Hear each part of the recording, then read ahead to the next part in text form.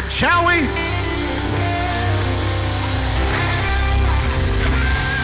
Why don't you give him the best hand clap of praise you've given him all service?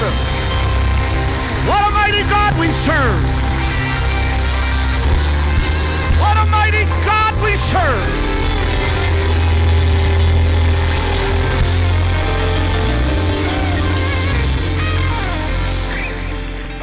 I was glad when they said unto me, let us go to Bakersfield, California.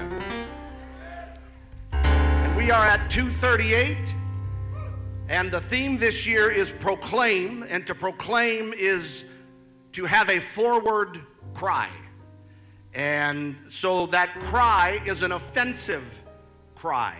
We're taking the initiative. Exodus 33 and 19 says we're proclaiming the name of the Lord.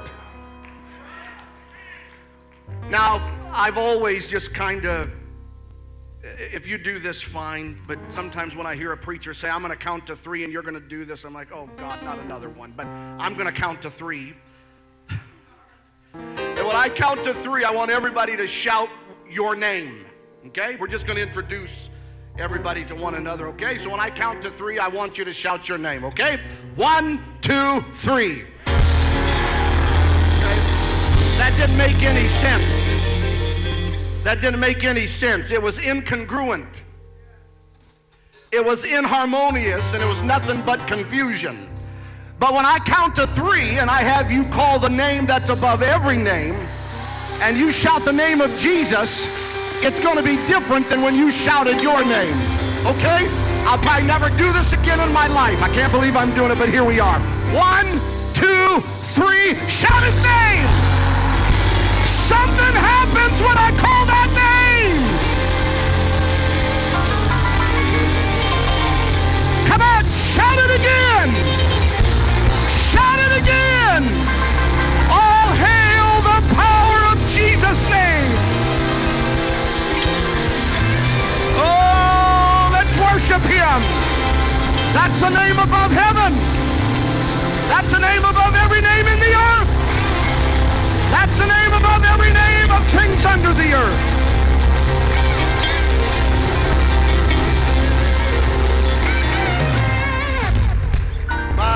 My. Well, I thank God I'm here. I don't know if I'm all there, but I am here. I thank God for traveling mercies. And I'd rather them say Brother McDonald arrived late than the late Brother McDonald never arrived. And I want to give honor to the pastor of this local assembly and his fine wife, Pastor and Sister Bradford. We love them very much. What a dynamic preacher and teacher of the gospel that he is. And of course, Bishop Frost, he and I have been friends for quite some time. We certainly love him and give him honor. And of course, our friend Peyton and his new bride, London, we love them. Thank God for the work that they're doing and the work that they're going to do. Praise God. I'm glad my family's with me. Hallelujah. I took my wife and kids from the cornfields to the oil fields. Amen. Praise God. 4 children. 1 is fun, 2 would do, 3 was fine with me, and now we have 4, and there'll be no more. When we finally realized we were going to have a girl, we were very excited, and we were discussing names. And I told my wife, I said, the Young's kids, Boston and London, I like those names. Let's name our daughter London. And my wife said, you're not taking London Young's name and giving it to our daughter. Well, I had to come up with another city, and Gilead and Beersheba really didn't fit, so we named her Brooklyn. And I'm glad that they're with us. And Brother Phillips, it's good to be with you, and I listened to you preach last night. I'm sorry that I wasn't here. I wanted to jump into the screen and preach with them. And then I was telling him, Lord, make him shut up. He's preaching everything that I want to preach. So I had to listen to him. I've never heard him, never met him. I had to see what I was up against. And so I thought, well, I'll show up. I'll be okay.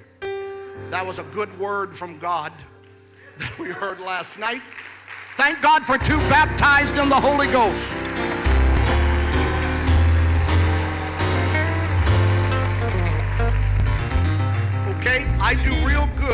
I do real good if you just yell at me and shout while I'm preaching. The good thing about being the day speaker, a couple years ago I was the night speaker.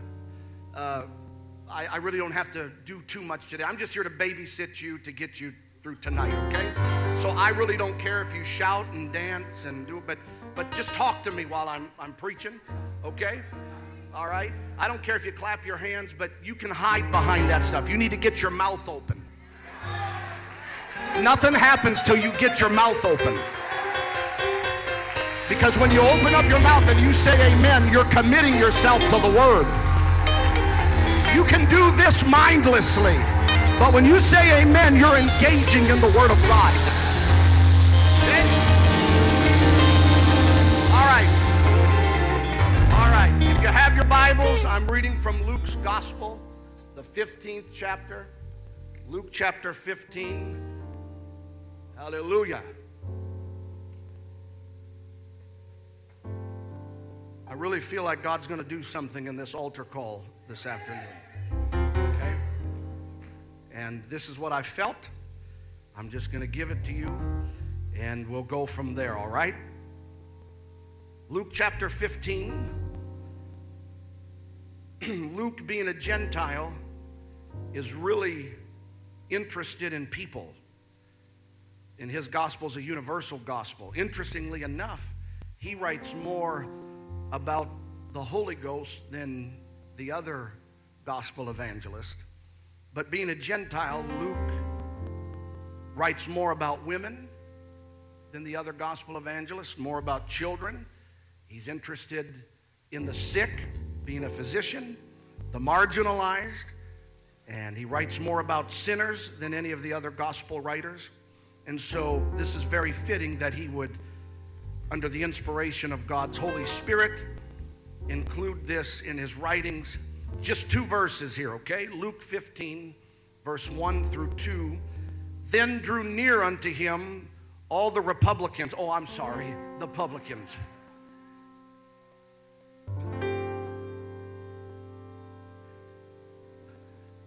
I need glasses.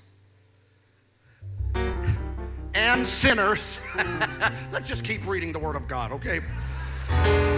For to hear him, and the Pharisees and scribes murmured, saying, This man receiveth sinners and eateth with them.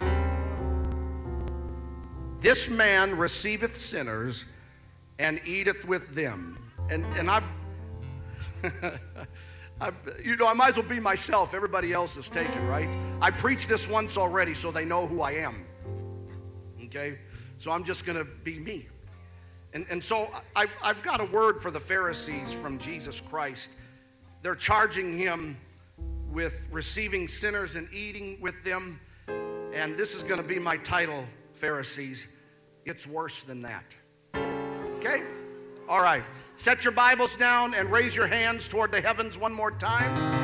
Hallelujah. Let's create another atmosphere of worship and receptivity for what the Holy Ghost of God would like to do in this place.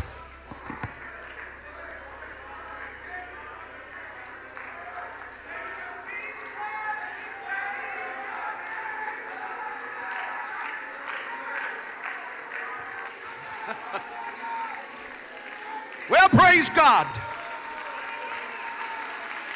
Praise God in his sanctuary. That's where we're at.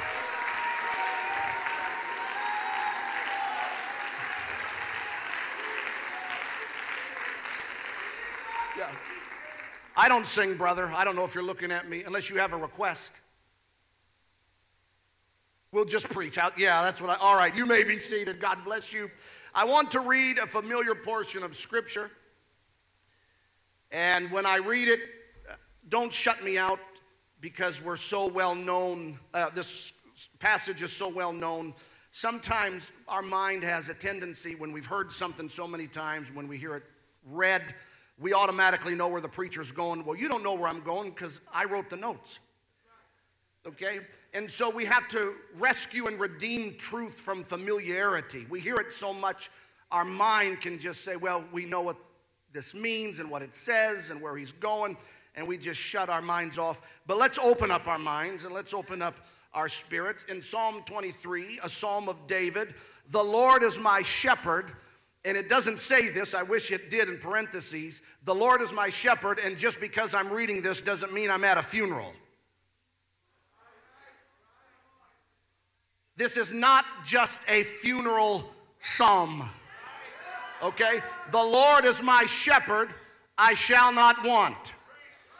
That means, especially in those days, there is no homeland security. In those days, there were no guns. When you left the village and went out into the desert to bring your flock to pasture, the only protection that you had was the Lord. And so David said, the Lord is my shepherd, I shall not want. He maketh me to lie down in green pastures. He leadeth me beside the still waters. He restoreth my soul. He leadeth me in paths of righteousness for his name's sake. Yea, though I walk through the valley of the shadow of death, I will fear no evil, for thou art with me. Thy rod and thy staff, they comfort me. Thou preparest a table before me in the presence of mine enemies.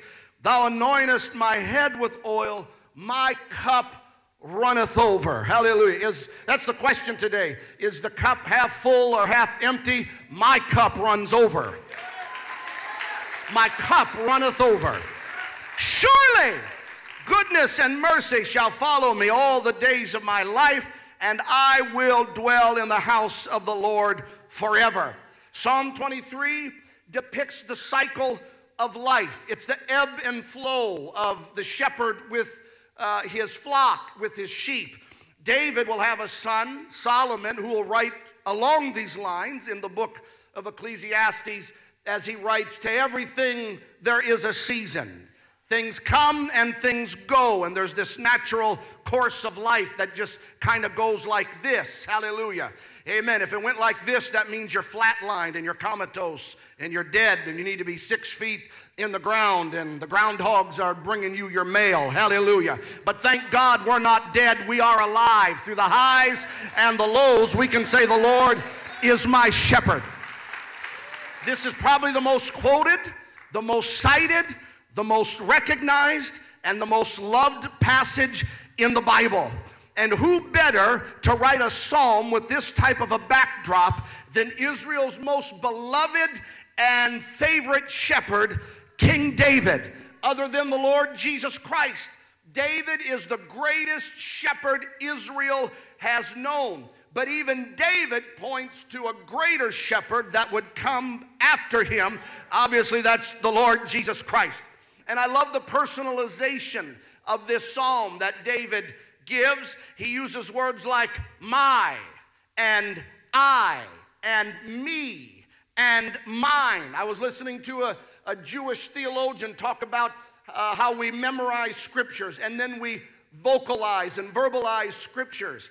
And how there's a therapeutic healing property that comes, if I can use the word chant, I'm not using that in the wrong way, or as we murmur or as we quote the word of God, there is a rhythm, amen, that comes. And Psalm 23 shows that, not only in the Hebrew, but also in English. The Lord is my shepherd, I shall not want, and on it goes. Hallelujah. And Psalm 23 is perfectly located in the Psalter. For Psalm 22 talks about the crucifixion of the Son. And Jesus is the good shepherd who gives his life for the sheep. Psalm 23 is the death of the Son. Jesus is the great shepherd who died and was buried. Psalm 24 is the resurrection and the ascension of the Son. Jesus is the chief shepherd who is coming again. Who is the King of glory? And I'm glad it just doesn't ask a question, but it answers it. This King of glory is the Lord strong and mighty. Lift up your heads, O ye gates, and be ye lift up, ye everlasting doors, and the King of glory. Who is the King of glory? It's the Lord strong and mighty. He shall come in.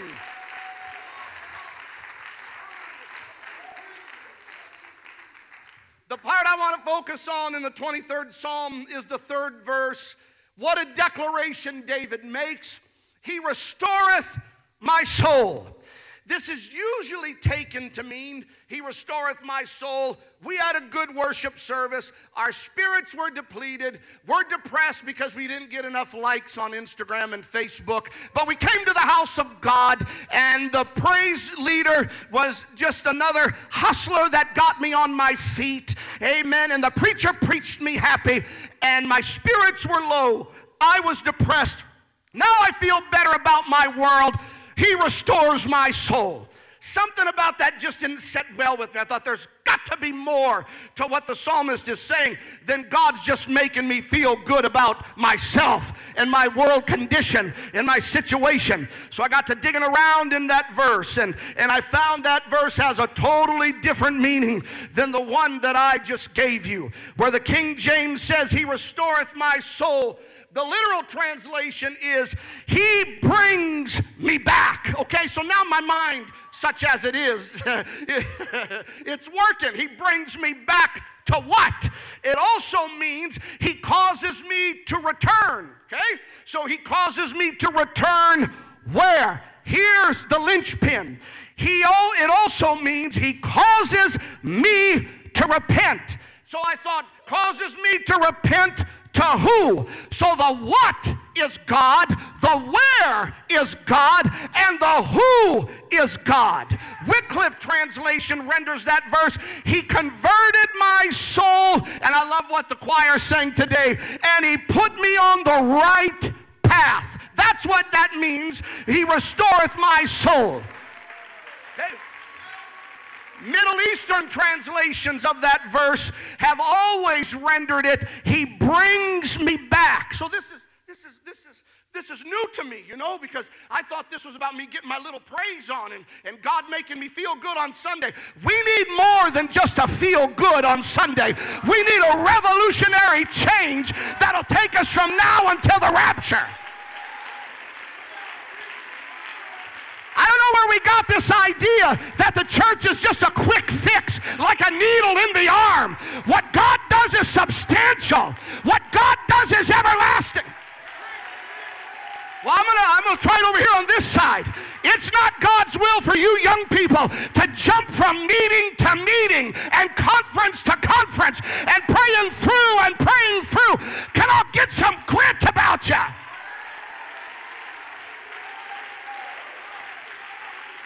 I'm telling you, the Lord will anchor you.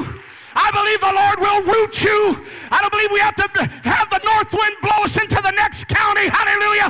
But I believe the Lord will sustain us. I believe the Lord will keep us. I believe the Lord will substantiate us. I love this meeting, and this is one of the best youth meetings I've been to. But what God wants to give you today is not to last you till the next 238. It's to change your mind. It's to change your spirit. It's to change your direction.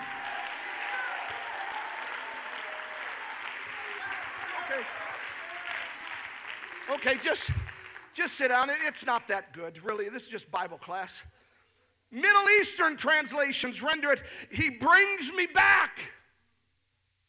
So I called Brother Azar, missionary to Lebanon, and I said, Brother Azar, this is what I'm reading in the Hebrew. He said, do you know a little Hebrew? I said, no, but I know a little Greek. And he stands about this high, and he owns a pizza shop in the city where I was raised.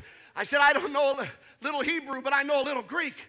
He said, Brother McDonald, that's exactly, my notes say you should be laughing now. Okay.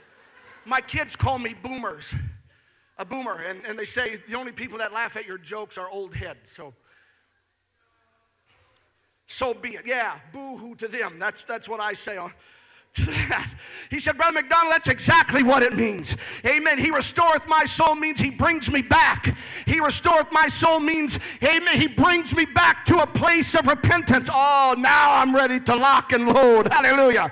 Amen. The Hebrew word is shub. Now, we may not be too familiar with it in Psalm 23, but I promise you are familiar with it when David starts repenting and confessing to God, and he said, create within me a clean heart and renew within me a right spirit. Cast me not away from thy presence.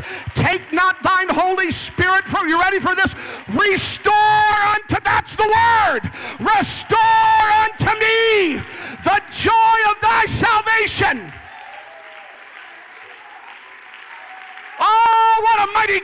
serve. And that's the clarion call of the prophets to Old Testament Israel. Repent, come back, let God restore you. He restoreth my soul. So now Psalm 23 gives the depiction of a lost sheep.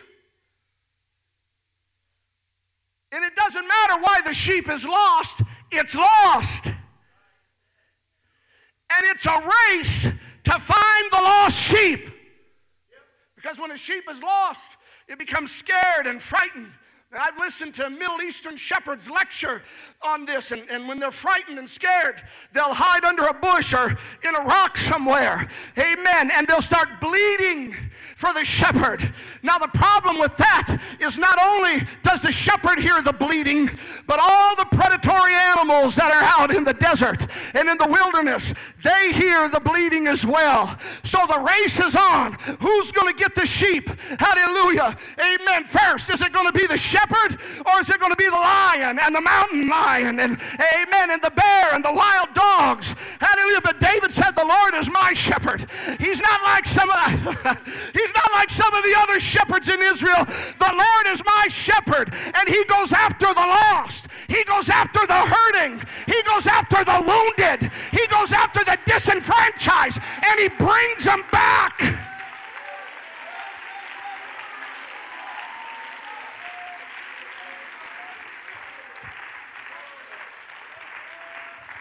Am I doing okay, Peyton? Am I reading your notes good that you emailed? Okay, I'm just trying to make him look good, that's all.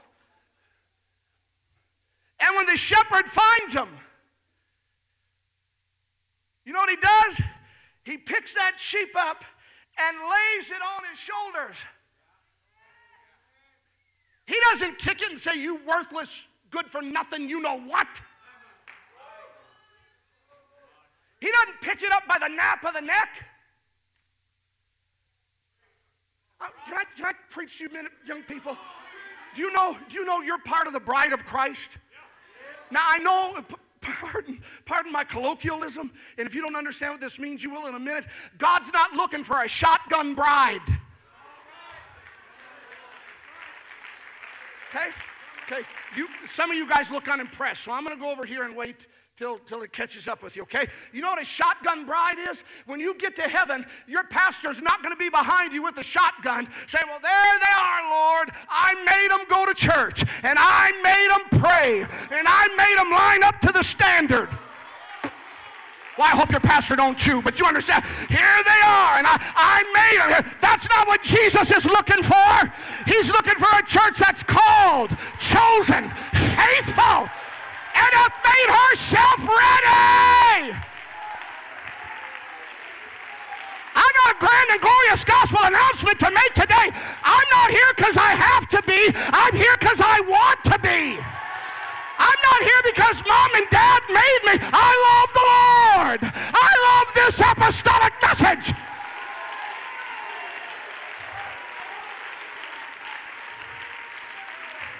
And we're not going to get there by the nape of our neck and someone kicking us down the road. It's going to be because the good shepherd found us, and the good shepherd loved us, and he put us on his shoulders, and he carried us home.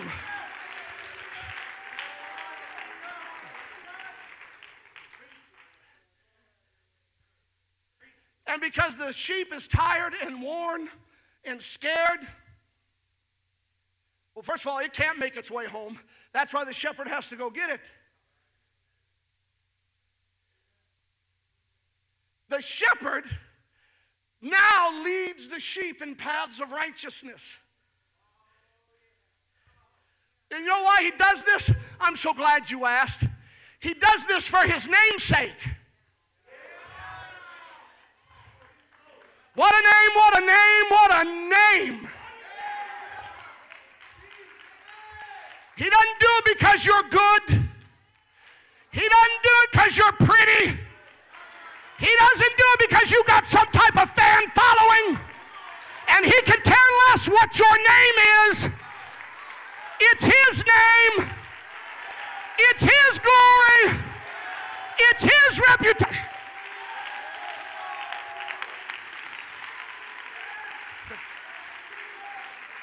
the integrity of the shepherd matters. Okay, why does David go to the business end of the lion and the bear, grab the lion by its beard? There's a good scripture to keep your face clean shaven. Someone said, how do you handle that in your church, Brother McDonald? I'll tell you how I handled it the other day. I said, the standard in this church is I want absolutely no facial hair. I said, and that goes for you men too.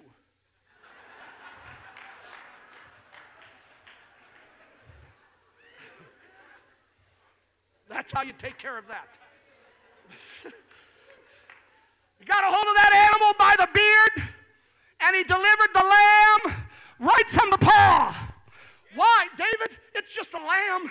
You know, it's not a ewe that'll have more sheep somewhere down the road. It's not a ram, which is valuable. But David said, for every flock, for every individual sheep, the integrity and the reputation of the shepherd is on the line. And I'm sending a message not only to all the shepherds in Israel, but to the animal kingdom. There are no free meals at Jesse's house.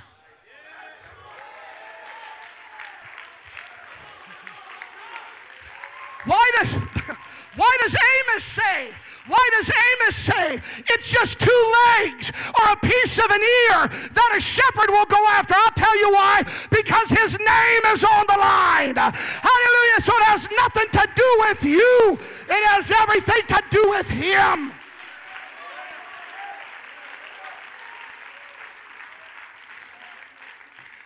Okay. So David becomes king. And unlike other kings of those days and later on, first of all, he says, is there anybody else left of the house of Saul? Why, you want to kill them like every other king? No, I'm a different type of a king. I want to show somebody in Saul's house kindness. You ready for this? Not because they deserve it, but for Jonathan's sake. And then he says, I want to show somebody the kindness of God. In other words, David is saying, I want to be nice to somebody because Jonathan was good to me. And I'll bless them because Jonathan blessed me. Okay? One of David's servants says, well, yeah, there's one, but he lives in Lodabar, and he's lame in his legs. David said, go get him. Actually, David said, go fetch him. That's what the Bible says. Why did David say, go fetch him? Because Mephibosheth said, I'm a dead dog. What do you call a dead dog? It don't matter. He's not coming to you anyway. David said, he can't get to us, so we'll get to him. That's what a good shepherd does. He goes after the lost. Wait a minute. If you don't shout over this, you're so dry, we're going to have to prime you to spit. Here's a man at 5 years of age fell from grace, and that fall affected his walk, and he was living in the middle of nowhere. But in the middle of nowhere, where is he? Lodabar. I don't even know where Lodabar is. David said, get your map out, boys. We're going to find out where this is. And where nobody else knew where Lodabar was, the king knew where Lodabar was. I'm so glad Jesus found me. You didn't find him, he found you. You can sing all you want to, I have found the way, but really the way found you.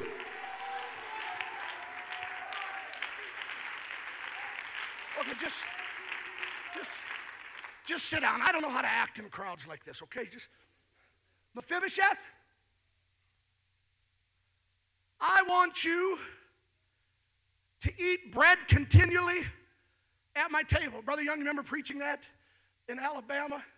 Amen. He said, when my sons are at the table, I want you eating at my table just as if you were one of my biological sons. In other words, when the bell rings, I expect you to be there. Okay, you ready? And I know people have preached this ad nauseum. I preach all this stuff and someone says, where'd you steal that from? I get it from a book called the Bible. Okay? So this is Bible. From the table up, everybody in David's house looks the same. Because the table covered even Mephibosheth's lame legs. And you have no business looking under the table to see where everybody came from. It doesn't matter what's going on under the table. It's what's going on up from the table up.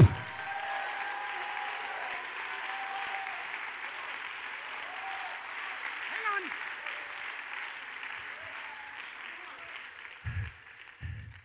And the Hebrew word for table is rooted in the Hebrew word for grace. You ever sit down and a guest comes to the house? Hopefully you pray for your meal before you eat. Okay?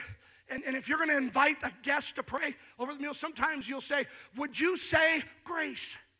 The table is the place of grace. That's why we don't eat dinner as a family, one upstairs and one in the basement and one watching TV over here and the other one addicted to YouTube there. Shouldn't be doing that stuff anyway. We come to the table as a family. And all those little olive plants are sitting there. And when we come to the house of God, we come as a family. And some of you came from Lodabar, and you were lame, and life dropped you. But the King found you, and the King brought you back.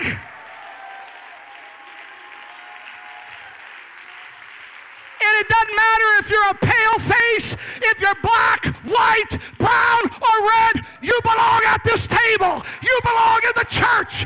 You belong in the house of God. And when church is there, show up. And when your pastor's preaching, show up. We're all the same from the table up. I think we ought to worship the Lord.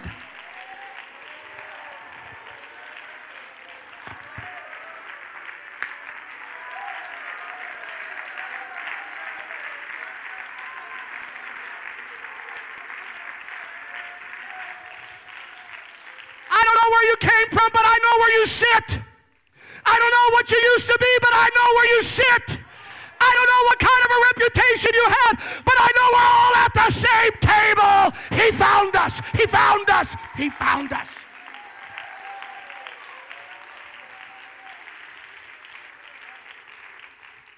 And the Bible says, God for Christ's sake hath forgiven you. You've been blessed by God for what the man Christ Jesus did for you 2,000 years ago. In other words, you couldn't do it yourself. You didn't get here by yourself. I know some of y'all came out of your mother's womb talking in tongues. You're not the one I'm preaching to. But don't testify to me how you crawled out of an alley. Amen. And how you pulled yourself up out of a bottle and you found this truth. Jesus had to reach down to find you and to drag you out. You didn't wake up one morning and say, I think I'll repent and go to the apostolic church. That wasn't your idea. Now, I'm not a Calvinist, and I believe there's some human responsibility here, but if God didn't deal with your heart, you wouldn't have responded. If God didn't show you grace, you couldn't have repented. It's the goodness of God that leads me. He leads me. He leads me in paths. He leads me.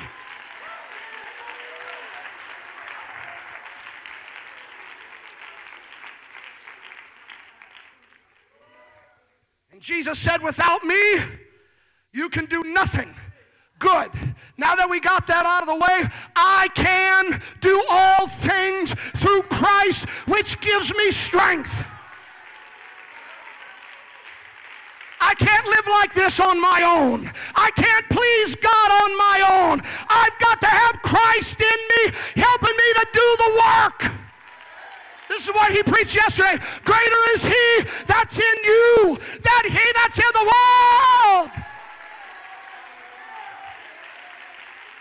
Okay. Brother Phillips, he quoted this yesterday. The burden shall be taken away from off thy shoulder, and his yoke from off thy neck, and the yoke shall be destroyed because of the anointing. I think a lot of us don't know what the anointing is, but I can tell you what it ain't. And I know ain't isn't a word I should use, but this isn't grammar class, this is Bible class. There's two animals depicted there in Isaiah. The burden shall be taken away from off thy shoulder. That's a beast of burden, like a donkey. And the yoke shall be destroyed. The yoke on the neck shall be destroyed. That's a draft animal, like an ox. Okay? And why is the yoke going to be destroyed? What's the yoke? It's a mechanism used for confinement and restraint. And a yoke can even keep an animal as strong as an ox in line. And it becomes subject to its master. So Isaiah is depicting Israel in a place of servitude to sin. Okay? The yoke, I'm King James only, King James bread, and when I die I'll be King James bread. But I read some other translations too. You know, if I'm failing God in one, I might as well fail him in the rest of them too, right? No, that's not good theology there. No. But some render this, and I've got a Hebrew Bible that lists it in Hebrew and then in English. It said, the yoke shall be destroyed because of the fat. I thought, man, this is... Because when I'm done rejoicing, I'm still rejoicing. Praise God. I thought, this can't be it. This can't be. The anointing shall be destroyed because of the fat. In other words, Isaiah is depicting an animal that has been eating and getting strength, and its neck is getting stronger and fatter to where it's not the master that takes the yoke off. Hallelujah. The animal has something from within, inside out. Maybe I should have preached outside in. I don't know. But there's something on the inside of that animal working its way out that destroys the yoke. Its neck gets so fat. And the yoke shall be destroyed because of the anointing. Young people, you don't need deliverance. You need to learn how to destroy things. You need to know how to you need to know how to conquer things. God's not your playboy. God's not, amen, confined in a lamp and you rub it and say, get me out of this dilemma and get me out of this circumstance. No, there's something inside of you. The anointing, the Holy Ghost, the power of God that wants to work its way inside out. And then you conquer addiction. You conquer lust. You conquer unfaithfulness. You conquer immorality. The yoke. Greater is he that's in you.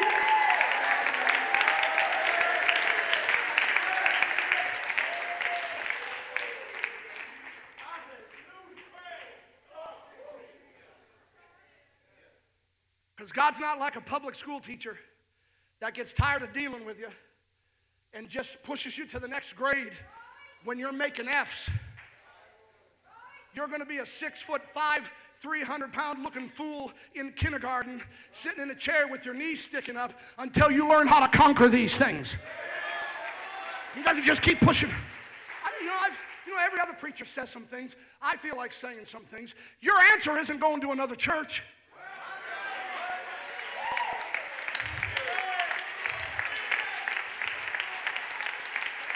Why go and ruin that church? Because you know what? It's going to be the same ugly lady wearing a different dress. And it doesn't matter if you live in California and try to move to Alaska. That spirit's going to show up because God's going to make you conquer it.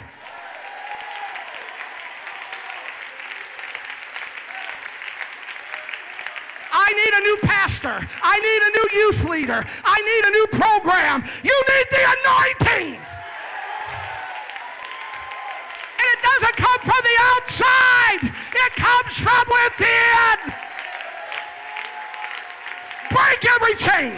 Break every chain. Break every chain.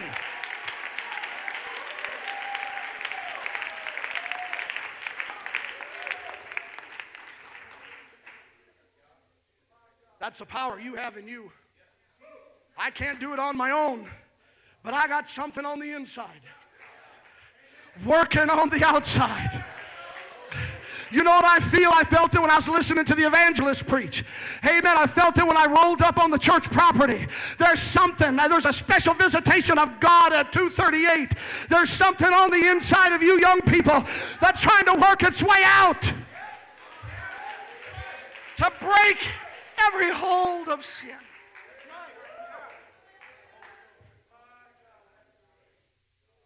Okay, sit down. I don't have anywhere to be till 1:30, and then we eat. If you read your Bible, I could have been at the restaurant already. But since you didn't. So Luke 15, Jesus is answering the charge of the Pharisees. This man receives sinners and he eats with them. Jesus said, I'll answer that charge, and I'm going to tell you what it's like. It's like the three stories that follow. And Jesus gives a three-part answer to the charge the Pharisees lay on him, that he receives sinners and he eats with them. Pharisees, you're about to find out it's worse than that. And the Bible says he spake this parable, which means the three stories that follow, the good shepherd, the good woman, and the searching father, they're one answer or a three-part answer to the whole. In other words, I receive sinners and eat with them. I'm going to answer that. And he speaks the parable of the good shepherd, of the good woman, and the searching father. And he said, it's worse than what you guys think. He said, which one of you, having 100 sheep, lose one, you leave the 99. In other words, you guys are the bad shepherds, and I've stepped into human history to clean up your mess.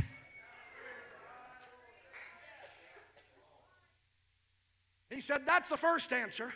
It's like a man who leaves his sheep in the wilderness, and he goes and searches for the one lost sheep. The sheep couldn't make it. See, now Psalm 23 is coming into play here. Can I, you guys can handle the word, right? Man, I was so impressed when I preached about the tabernacle and you guys were going crazy. It doesn't take long to find out if a congregation is a word church or not. This is a word conference, I can tell you that, okay? So we have Psalm 23. The shepherd goes after the sheep. He restores, he brings them back to repentance. Jesus is not some country bumpkin. I don't know why we think, well, if we want theology in the New Testament, we got to go to Paul. Well, that's good, but I think Jesus is the greatest theologian that ever lived. He's not given just some country bumpkin stories. He's a great theologian.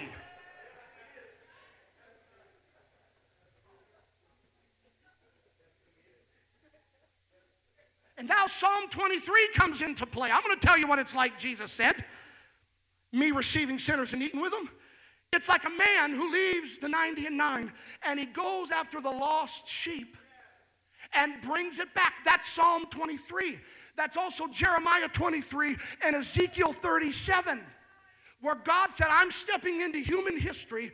I'm against the shepherds of Israel that abuse the flock. I'm against the flocks of Israel that bully the sheep, but I'm coming to clean up shop.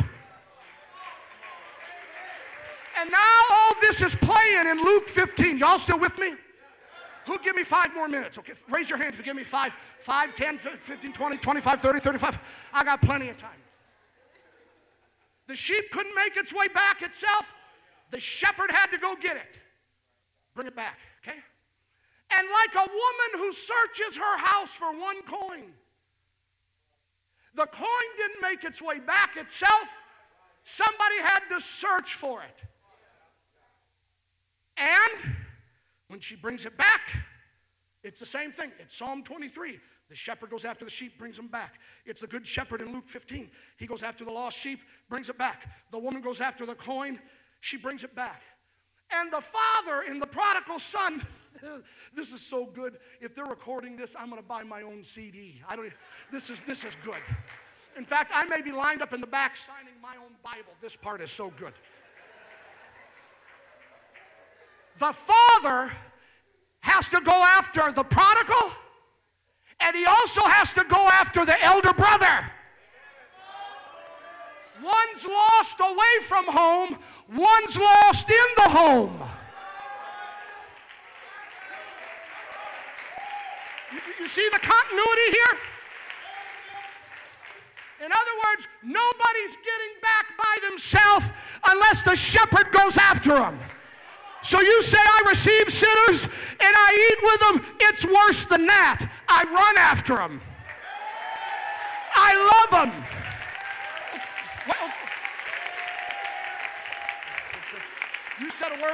You said a word yesterday, and you know what? If you don't like this, you don't need to blow up my phone and tell me you don't like me. I've been shot so many times in my life, and sometimes by the enemy. The bullets just go through.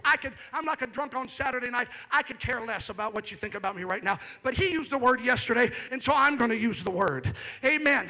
Psalm 23, the shepherd brings the lost sheep back. You prepare a table before me in the presence of mine enemies. It's party time. The shepherd goes after the sheep, the lost sheep, he brings it back. He doesn't bring it back to the 99, he brings it back home. It's party time. The woman finds her coin, she brings it back home, calls her friends, it's party time. The father gets the prodigal, brings him back, kill the fatted calf. Get the orchestra playing. My son, which was now dead, is alive. It's party time. This is the most expensive celebration ever. It cost God his blood. It cost him his body. It cost him Calvary. When a lost sheep comes home, it's time to celebrate. When God grants repentance, it's time to celebrate.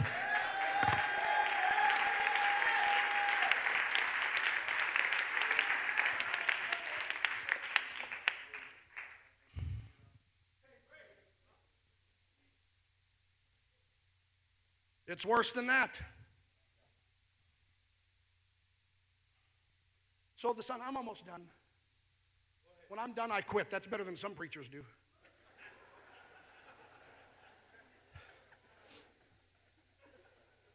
Father, give me my inheritance. You know what he was saying? Dad, I wish you would just drop dead. Because you don't get your inheritance till your father dies. As far as we know, the father's well. He's running the farm systematically, methodically, and very wealthy. But the son comes to this place where he says, Father, I just wish you were dead. Give me my inheritance. Now, the father can do whatever he wants to. The father gives him his portion of inheritance. He goes out and he squanders that inheritance among the Gentiles. And he wakes up one day in a hog pen. See, you were amening me a little bit ago, but you may not amen me now. Because you remember all this continuity I was talking about? You remember the shepherd going after the sheep? Psalm 23, Jeremiah 23, Ezekiel 37, and Luke 15, the shepherd goes after the sheep. Sheep doesn't make it home without the shepherd.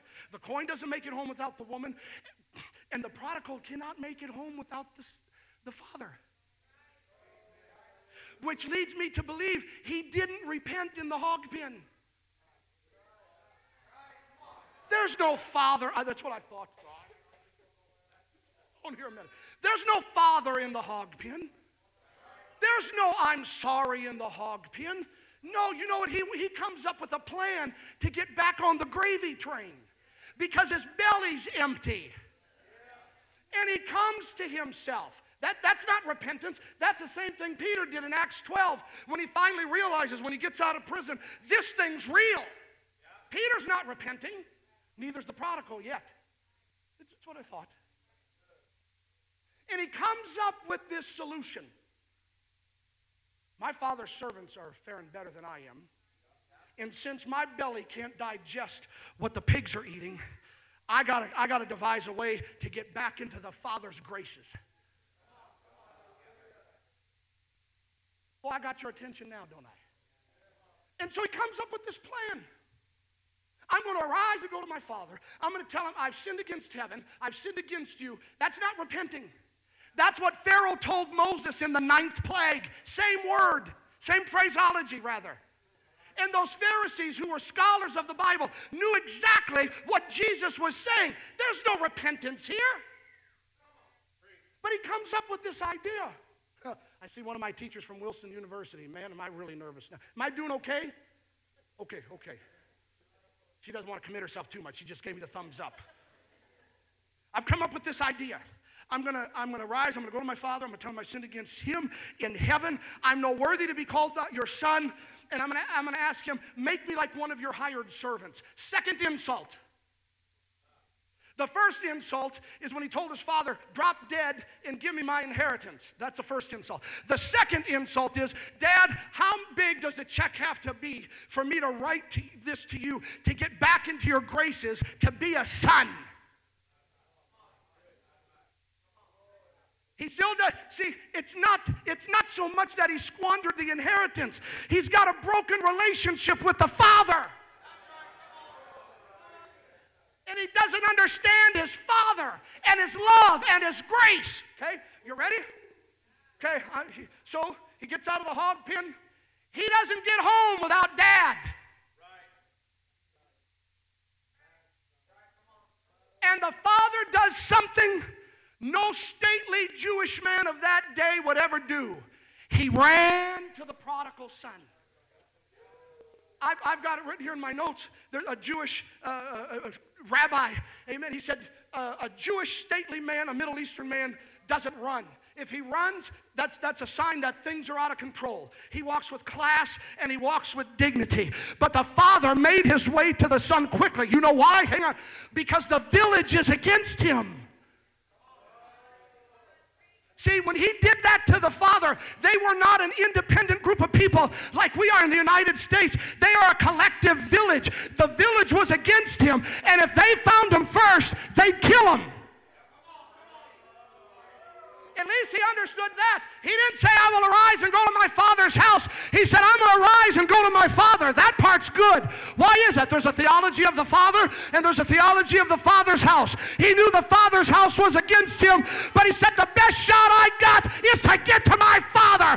Somehow I believe he's not against me. I don't understand his love and I don't understand his grace, but I got to make my way to him.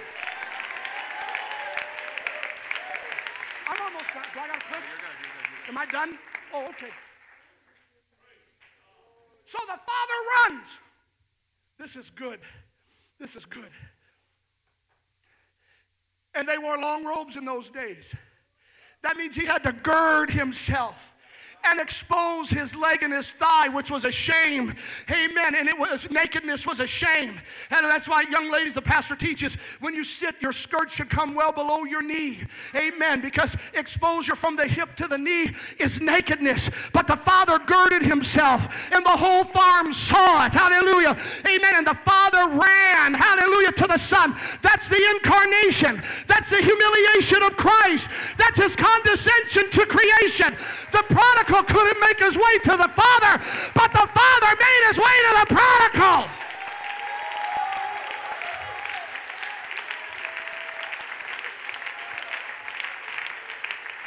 Is there anybody believe that in him dwelleth all the fullness of the Godhead bodily? Jesus is a mighty God in Christ. And he runs, and he falls. Pharisees, it's worse than what you think. And he falls on the son. Why? Because the law said, you stoned a rebellious son. And the father said, if you're going to kill him, you got to go through me. Okay, hang on. Here's the repentance. Here's the repentance. Just sit down. I'm almost done. Okay, we'll go eat our chicken dinner. I'm almost done.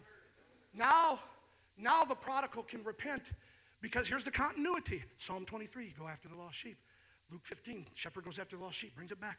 Woman goes after the coin, brings it back. The father gets the son. Now listen to what the son says.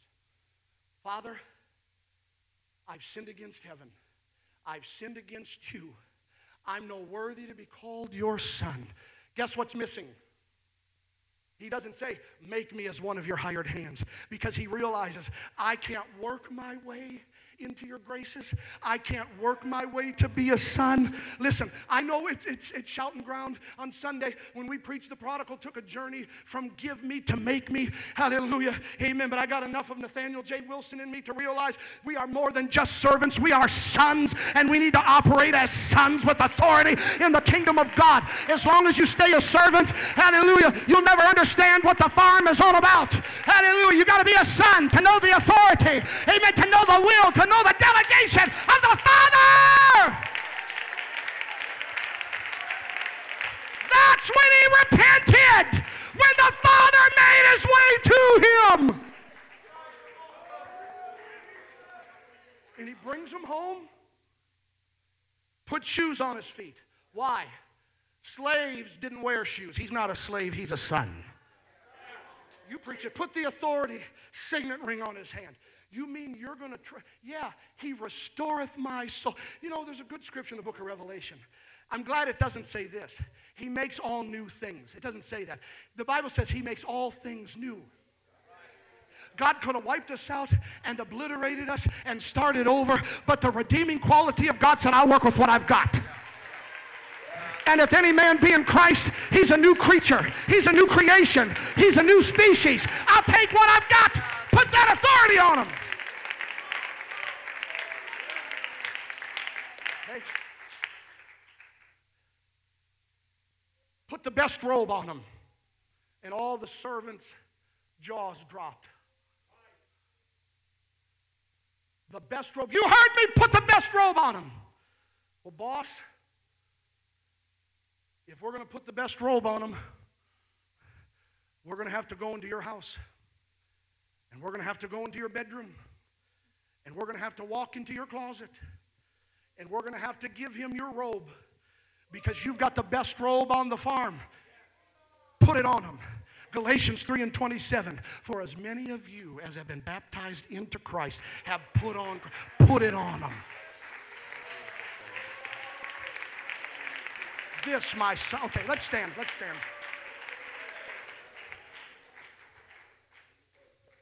And the brother that stayed home, he'd been there so long, still doesn't know what the music's all about.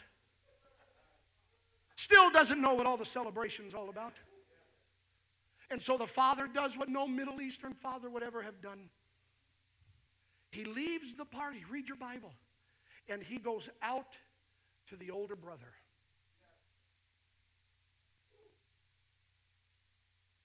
You're complaining about a fatted calf? You're complaining about the music? He said, everything I had was yours. You didn't know how to act and operate as a restored son. Both sons were lost. And Jesus said he had to go after. See, Jesus sees himself as the father. We call it the prodigal son. We really ought to call it the prodigal father. Prodigal means to waste and to be lavish in spending. What a celebration there was that day when the father just poured out the best on one lost sheep that came home. See, Pharisees, it's worse than you think. I just don't receive them, and I just don't eat with them. I have banquets for them. And I know while I'm eating, I got some brothers in the house and on the farm that they don't like me, but he still prepares a table before me in the presence of mine enemies. We're still rejoicing the sheep came home. We're still rejoicing that the coin came home.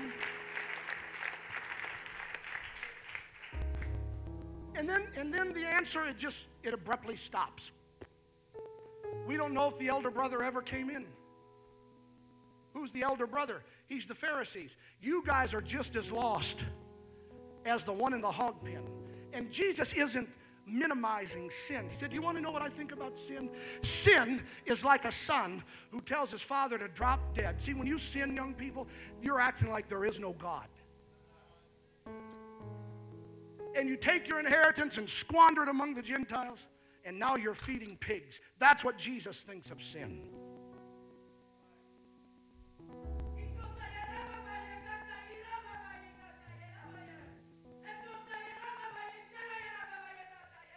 But he goes after him. Just like the woman with the coin, just like the shepherd with the sheep, just like the 23rd Psalm. And so it ends. Pharisees, are you going to come in and join the celebration? Because you're just as lost as the one in the hog pen. Okay? For 300 years, I'm done. Tomorrow, I'll preach 10 minutes and I'm out of here, okay? For 300 years, Pastor Young, the primary symbols of the church. Let me start it this way. They unearthed some tombs in the Vatican catacombs, and they said these tombs were, this blew my mind. The historian said they weren't Catholic tombs and they weren't Protestant tombs. Well, if they weren't Catholic and Protestant, which I'm not Protestant anyway, that leads me to believe that this burial place that they found were one God, tongue-talking, Jesus-named people. And they knew this because Catholic catacombs and tombs have pictures of the Virgin Mary, the suffering servant, purgatory, the cross. Okay? These tombs had different symbols. And for the first 300 years, the primary symbols of Christianity were three things. The vine, because Christ said, my Father is the husbandman, I am the true vine. Okay? A fish, probably because Jesus called his disciples and said, I'll make you fishers of men. And you know what the third symbol was? The good shepherd.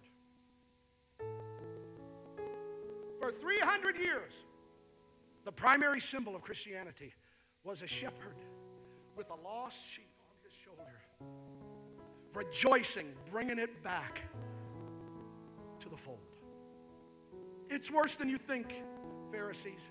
I receive them, I eat with them, I cleanse them, I forgive them, I embrace them, I kiss them, I hug them, I wait for them, and I'm the one that restores them.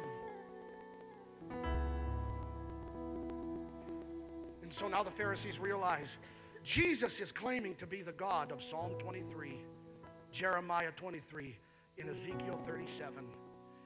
Is man getting better? Is man getting worse? It's a moot point, because Jesus said the Son of Man has come to seek and save that which was lost. As I was getting off the plane from Phoenix to Bakersfield, there was a couple sitting in front of my wife and I, and I stood up just waiting to leave, and she was tatted up. Okay, that's the thing about tattoos. It seems like a good idea at the time, but you know, they're putting a little Tweety bird here. Wait till they gain about 100 pounds and it's going to look like Godzilla. Whatever. The only thing I want is the Father's name sealed in my forehead right here. Okay, but I looked, this was sad. I didn't even get to tell Sister McDonald. I looked at her right hand, and tattooed on her hand, on her fingers, L-O-S-T, lost. And it was there, Lord, thank you for finding me. Thank you for restoring me. Thank you for bringing me back. Thank you for putting shoes on my feet.